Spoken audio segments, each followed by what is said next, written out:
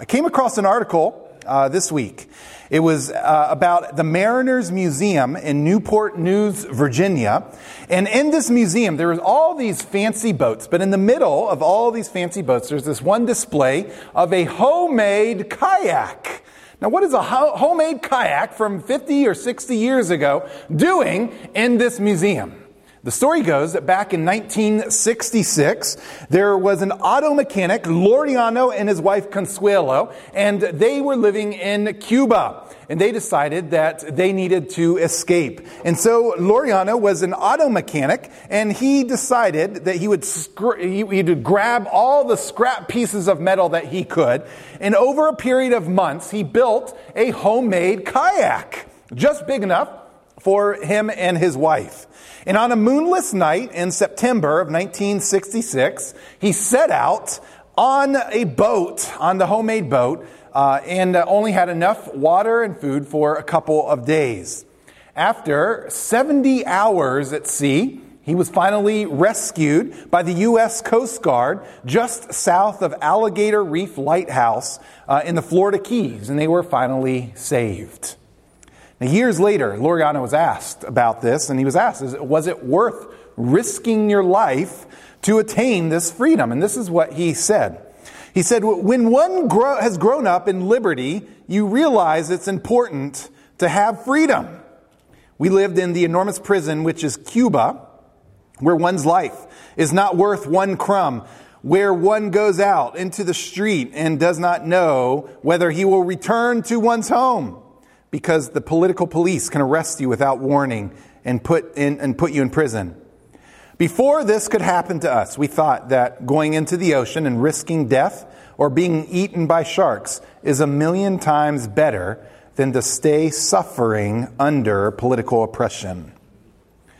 Well, this story just goes to show us the power and the importance of freedom. And that's what Paul's going to be talking about in our passage. He's going to be talking about how we have spiritual freedom and really how to keep it. So let me go ahead and read verse 1, which is the main verse and the key verse of our passage. Paul says, "For freedom Christ has set us free. Stand firm, therefore, and do not submit again to a yoke of slavery."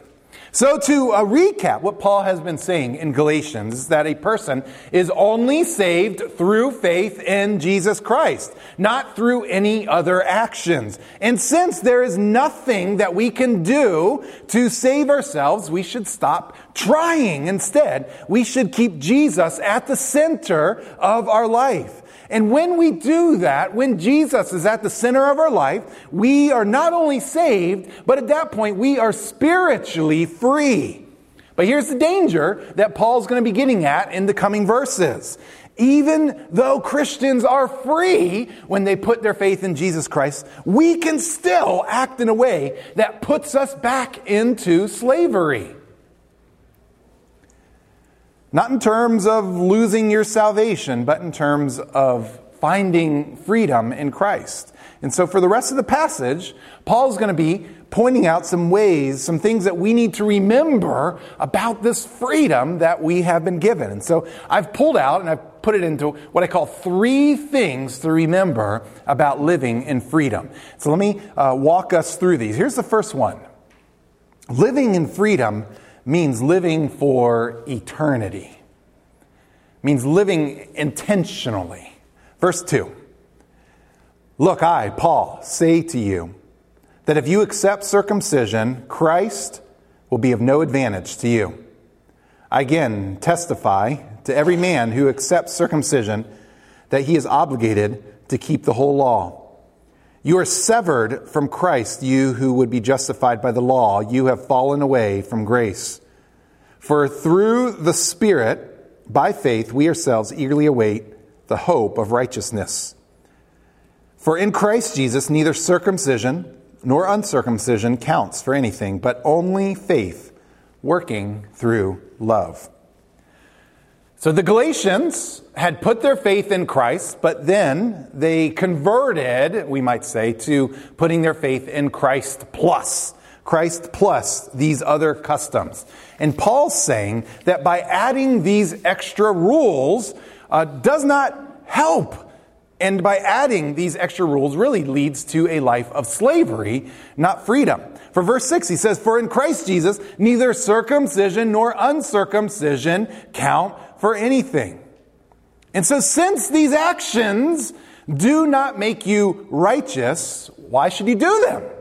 Don't do these pointless things if you're doing them with the intention of trying to earn God's right standing. So here's what I want us to see, that to add unnecessary rules or beliefs to your life is to live pointlessly, not freely.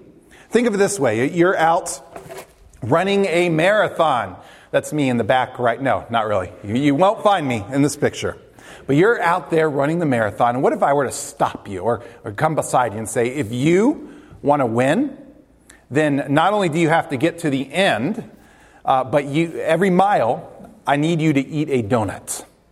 And then every 3 miles, you need to stop and you need to do the Macarena. And then at the halfway point, you have to stop and you have to do a river dance routine. And then, right before you get to the ending, you need to sing a song from the Phantom of the Opera. And then finally, you can get to the ending there. But what if you got to the end and you made it through? You did all these things that I had told you to do. And then you realized that all you had to do was make it to the end. And that all these extra things I gave you were not really necessary at all. And that's what the Galatians were doing. They were adding things to their walk with Christ, and it was pointless, just like eating a donut every mile on a marathon race. And so what Paul's saying is that you don't need these extra things. But how often do we, church, do that as well? How often do we think that you must follow Christ plus do these other things? That you must follow Christ plus whatever, fill in the blank, plus good works, plus attend church, plus be part of some part of belief system or something else. But listen, anything plus Christ is unnecessary. It's just unnecessary. Someone asked me the other day, they said, as we were in, it's a very political week, they asked me, is it possible for a Democrat to be a Christian? And as I was talking to this person, what they're really asking is not even as much can only Republicans be Christians, but can only pro-life people be Christian? And I'm going to actually talk about this idea more in our Island Pond blog, ding, ding, ding, this week. But let me give you the short answer, that I'm very pro-life. I'm very, very pro-life, but political beliefs are not what save us. Even moral beliefs like homosexuality or abortion, those beliefs, one way or the other, are not what save us. And so salvation is only through Jesus Christ, no matter what your belief system is, no matter what else happens. Now, if you want the fuller answer, wait till later this week. But while I want everyone here to be pro-life, that issue will not save you. Only Jesus is what's going to save you. And so that's why Paul says in verse 6, he says only faith, he's talking about only faith in Jesus, working through love. Here's the cool thing. I'm not saying that only faith, like you can only talk Jesus, you can only think Jesus, you can only do Jesus stuff. What I'm saying is that everything you do should be through the lens or through the filter of Jesus. So you can have other beliefs, you can have other hobbies, you can have other interests, but they need to go through your faith in Jesus Christ. You see, faith in Christ is the filter for our other actions and beliefs to make sure we keep living freely. If you put your belief in something else other than Christ, it will eventually enslave you. But if you keep Christ as the filter for everything, that's how you live in freedom. This came from our house this morning, a little dirty. Good thing I changed it, finally remembered. Thank you, church. But what this does in your house is the air starts blowing in the house, and the air blows through it. And this little filter here catches all the air, and then the clean air comes out on the other side. And what I encourage you to do is think of your faith in Christ as the filter through which you do everything else. And so let's take politics, for example. It's a very political week. Can you be interested in politics and be a Christian? Yes, yes, yes. But you take that interest in politics and you let it go through the filter in Jesus Christ, that faith in Christ, and let it come out the other end. And what you have is you still have an interest in politics, but it's done with still your hope of salvation being in Jesus, not in a political party. It's done in love. And it's done in compassion and grace, not harshly or uncompassionately. That's what it means to do things in faith. What about, say, playing guitar? Can you play guitar and be a Christian? And the answer is yes. Yes, you can, but do it in a way that you do it through faith. Through faith. And when you do it through faith in God, then you don't let it occupy all your time. You still attend church, even though you love playing your guitar. Or maybe you even take some of that interest and you show up on Sunday morning, and if you got talent, I'm not saying if you can, just hold a guitar, but if you got talent, then you come and you play in a worship team. Or all these things. Or let's take, your interest in anything. I'm thinking, how about your interest in woodworking? Woodworking. All right. Do it. Have fun with it. Enjoy it. Relax doing it. But do it through your faith in Jesus Christ. And so as you're woodworking, you're not letting it take you away from Christ. And maybe you're putting on some worship music in the back. And so you're worshiping God through your woodworking. Or maybe you do something that then you can, when the church has different problems going on, you help out a little bit with your woodworking habits and hobbies that you have. Or you do it in a way that you can maybe find some evangelistic ways that you meet up with other woodworkers and you share about how God's working in your life during that time. All these things in your life, you're doing it through the faith in Jesus Christ. And so I want to ask you, how's your faith doing? Because everything else goes through that filter. And so we need to have growing faith, not decreasing faith. And thankfully, Paul tells us how we can grow our faith in Romans 10:17. So faith comes from hearing, and hearing through the word of Christ. Word of Christ. So we can grow our faith. And we can grow our faith through hearing the word of God. By getting the word of God in our life. Not just by reading it every now and then, but really getting the word of God in our life. And the more we do that, the more that we hear the word of God and start to put it further and further down in our life, our faith will begin to grow. And then that faith can start to impact other areas of our life. Another way that you can grow your faith by hearing is by hearing testimonies of God working in other areas of people's lives. And so as you watch maybe testimonies on YouTube of a drug dealer putting their faith in Christ and learning to find that new life, and that grows your faith as well. Or testimonies of God calling people to be missionaries overseas, and that grows your faith. All these things can grow your faith as you hear the word of Christ. And then let that impact your own life as well. And that, church, is one of the ways that you can intentionally live freely and not become stuck in bondage. I read a story about an English missionary named Reverend Fox in 1907. He left his comfortable life as a professor at Cambridge in order to be a missionary in Nigeria. Now, why would he do that? Because his faith compelled him to go out of his comfort zone into a foreign land. And the story went on to tell how through this man, many people were putting their faith in Jesus Christ in Nigeria, and many churches were being formed. And so he needed help. And so he wrote his brother in England and asked him to come and help him. His brother was a physician.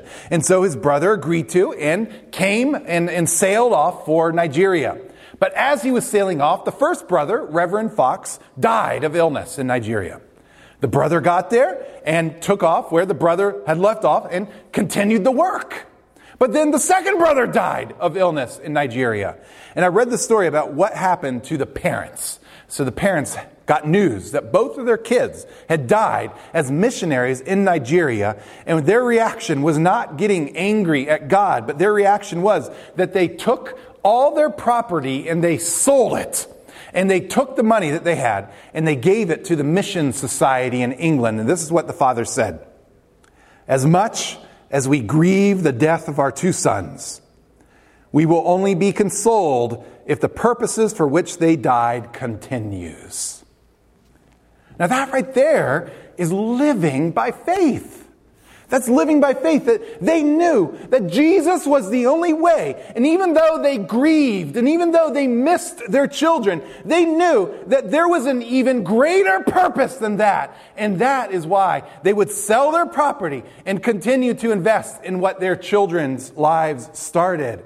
That's the filter through which they lived. Now listen, again, bring up this politics issue. Some of us right now are a little bit shaky.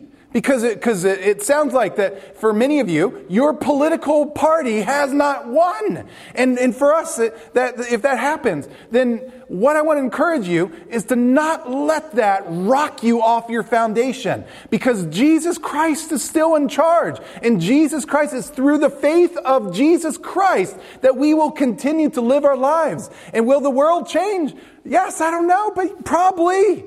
But either way, faith in Jesus Christ is the filter through which we live. Not faith in a political party. Not faith in anything or anyone else. Faith in Jesus should be our focus. And that is how you live in freedom. You will not live in freedom if you let the Republican Party or the Democrat Party be your main goal in life. You won't.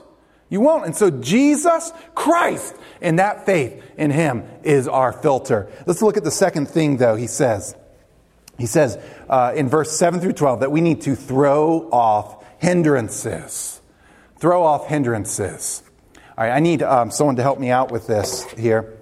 Let's see. Are you free, Jeff, to come on up here? All right, I'm going to read the passage in just a moment. I'm going to have Jeff just go ahead and just start wrapping me up here. Hold on, let me just grab my Bible. All right, have at it. Verse 7, you were running well. Who hindered you from obeying the truth? This persuasion is not from him who calls you. A little leaven leavens the whole bread or the whole lump. I have confidence in the Lord that you will take no other view, and that one who is troubling you will bear the penalty, whoever he is. But if I, brothers, still preach circumcision, why am I still being persecuted? In that case, the offense of the cross has been removed. I wish those who unsettle you would emasculate themselves. Do you need someone to come up and take your place? Are you getting dizzy here? I don't want to mess up. No. Keep on going. Keep on going here. And if you need a tag team, you can have Richard come and help you. All right, so again, the Galatians started out well.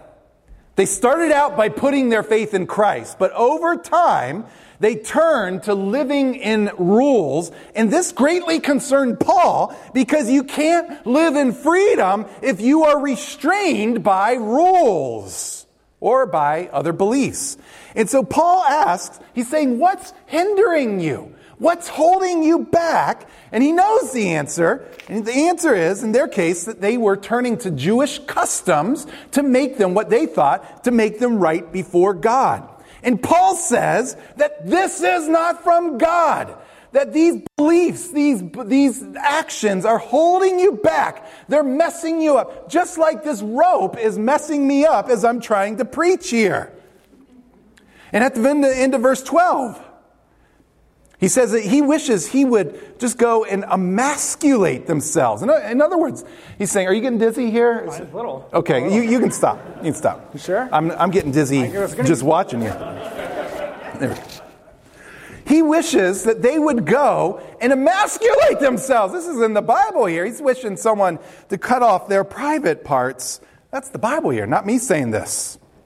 But they were preaching that to be saved, you had to be circumcised. So he's saying that to follow that is to just go the whole way. Now his point here is not that they would literally do that. His point here, he's saying, I think that he's making the point that to live in freedom, that by adding things to your relationship with God, it's going to hinder you. And so what you need to do instead is cut them out.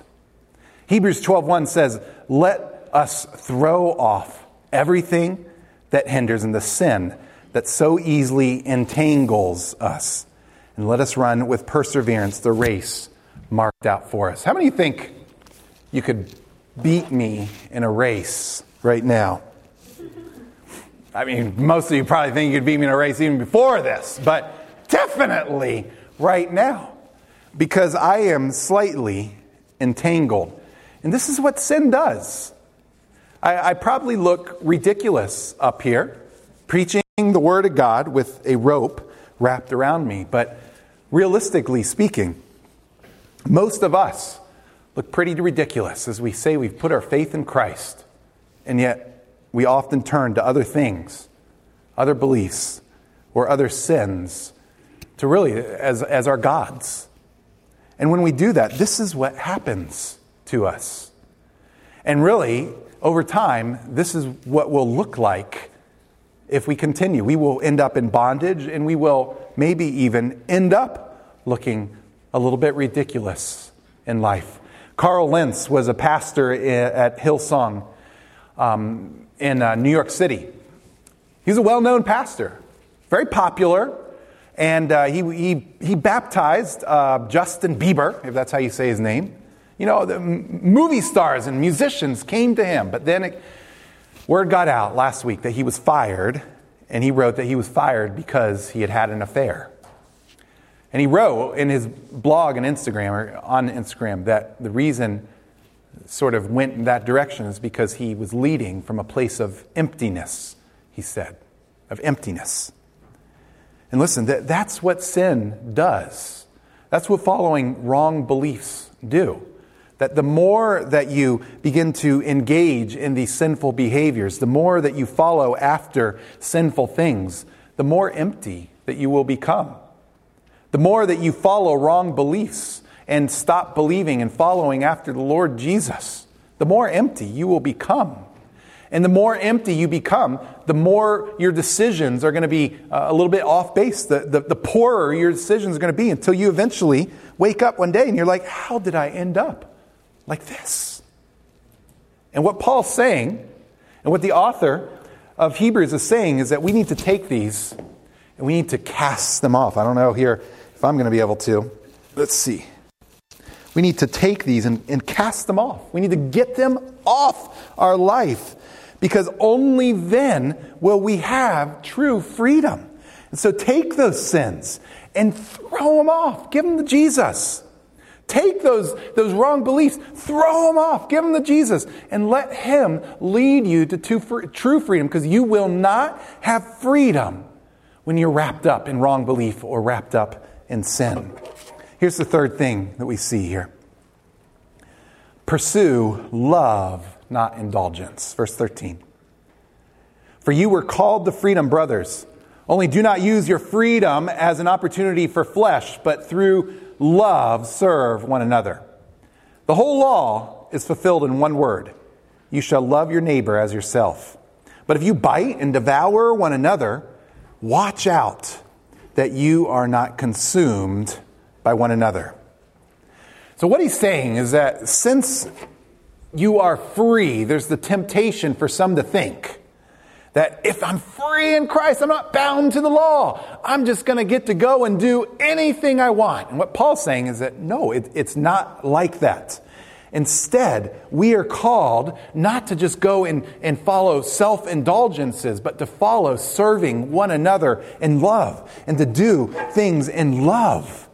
And so now that Christ has set us free, we are free indeed, but we're not free to just go do whatever we want. We're free to go serve one another in love, to go love people, and to go and to love God and love people. And we live out our freedom in that way, not just doing whatever we want. And so some of you are here on Sunday morning because you think in order to be saved, you have to be here. And what I would encourage you to think is not that you have to be here, but that you get to be here. That you get the honor of coming together with the other Christians here in Hampstead and serving God and worshiping God together and loving Him. And so this should not be an obligation for salvation. This is a privilege because of your salvation. There's a big difference here. And so the worship, the offering that we do each week, when you give in the offering, you don't give because you are earning God's favor. Like, I'm going to give extra today because I've sinned a little bit more this week. No, that's because God has blessed you so much that you have the privilege, you have the honor to give towards the work of God. So we have freedom, but don't just do it however we want. Do it in love. I love what it says in Matthew. They asked Jesus what the greatest commandment is. And He says, you shall love the Lord your God with all your heart, and with all your soul, and with all your mind. This is the first and greatest commandment. And the second is like it. You shall love your neighbor as yourself.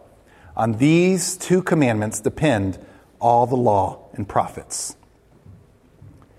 But what exactly does it mean for us to carry this out, for us to love one another?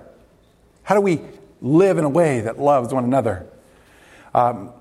To illustrate this, I read a book, or part of a book, called A Train in Winter. And it's about some French resistance workers, some women, in World War II. And 230 of them were captured and put into a concentration camp. And in the camp, they found that many of the people there would live in a way that they would have to try to save themselves. That if they wanted to survive, they had to hoard, or they had to just do whatever they could to save themselves.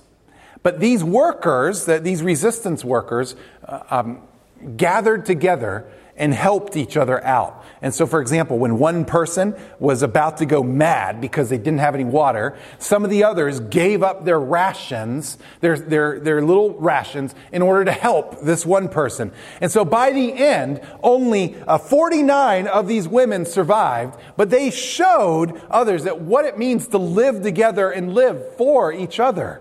And that's an example of what we are called to do as Christians, that we live in freedom, not so that we can just live indulgently, but that so that we can then serve and help and benefit others around us. And as Christians, we're not just called to do that because it's good to do, but we're doing it because we're modeling after what Jesus Christ did for us. Have you ever thought about that? That Jesus Christ came to this earth, and He didn't come to be served, but to serve. He came not to get all the glory here and be some king, but He came to die for us so that we may have life. And He came not to serve His friends, but to serve His enemies. And that's what we're called now to do as well. So I encourage you, church, to follow after the example of Jesus Christ. That He loved and He served. And that's what we should do as well. And if you've never put your faith in Him, I encourage you, even this morning, then it's as easy as just calling out to Him and asking Him to be the Lord of your life. And if you will do that and truly mean it, then the Bible says that you will be saved and adopted into His family, and you will have freedom in Christ. You have the ability to live and to serve others and to not live in sin anymore. Let me close with this story here. During the Civil War, there was a northerner, and the story person that wrote it didn't know if it was true or not, but either way, it makes a great point.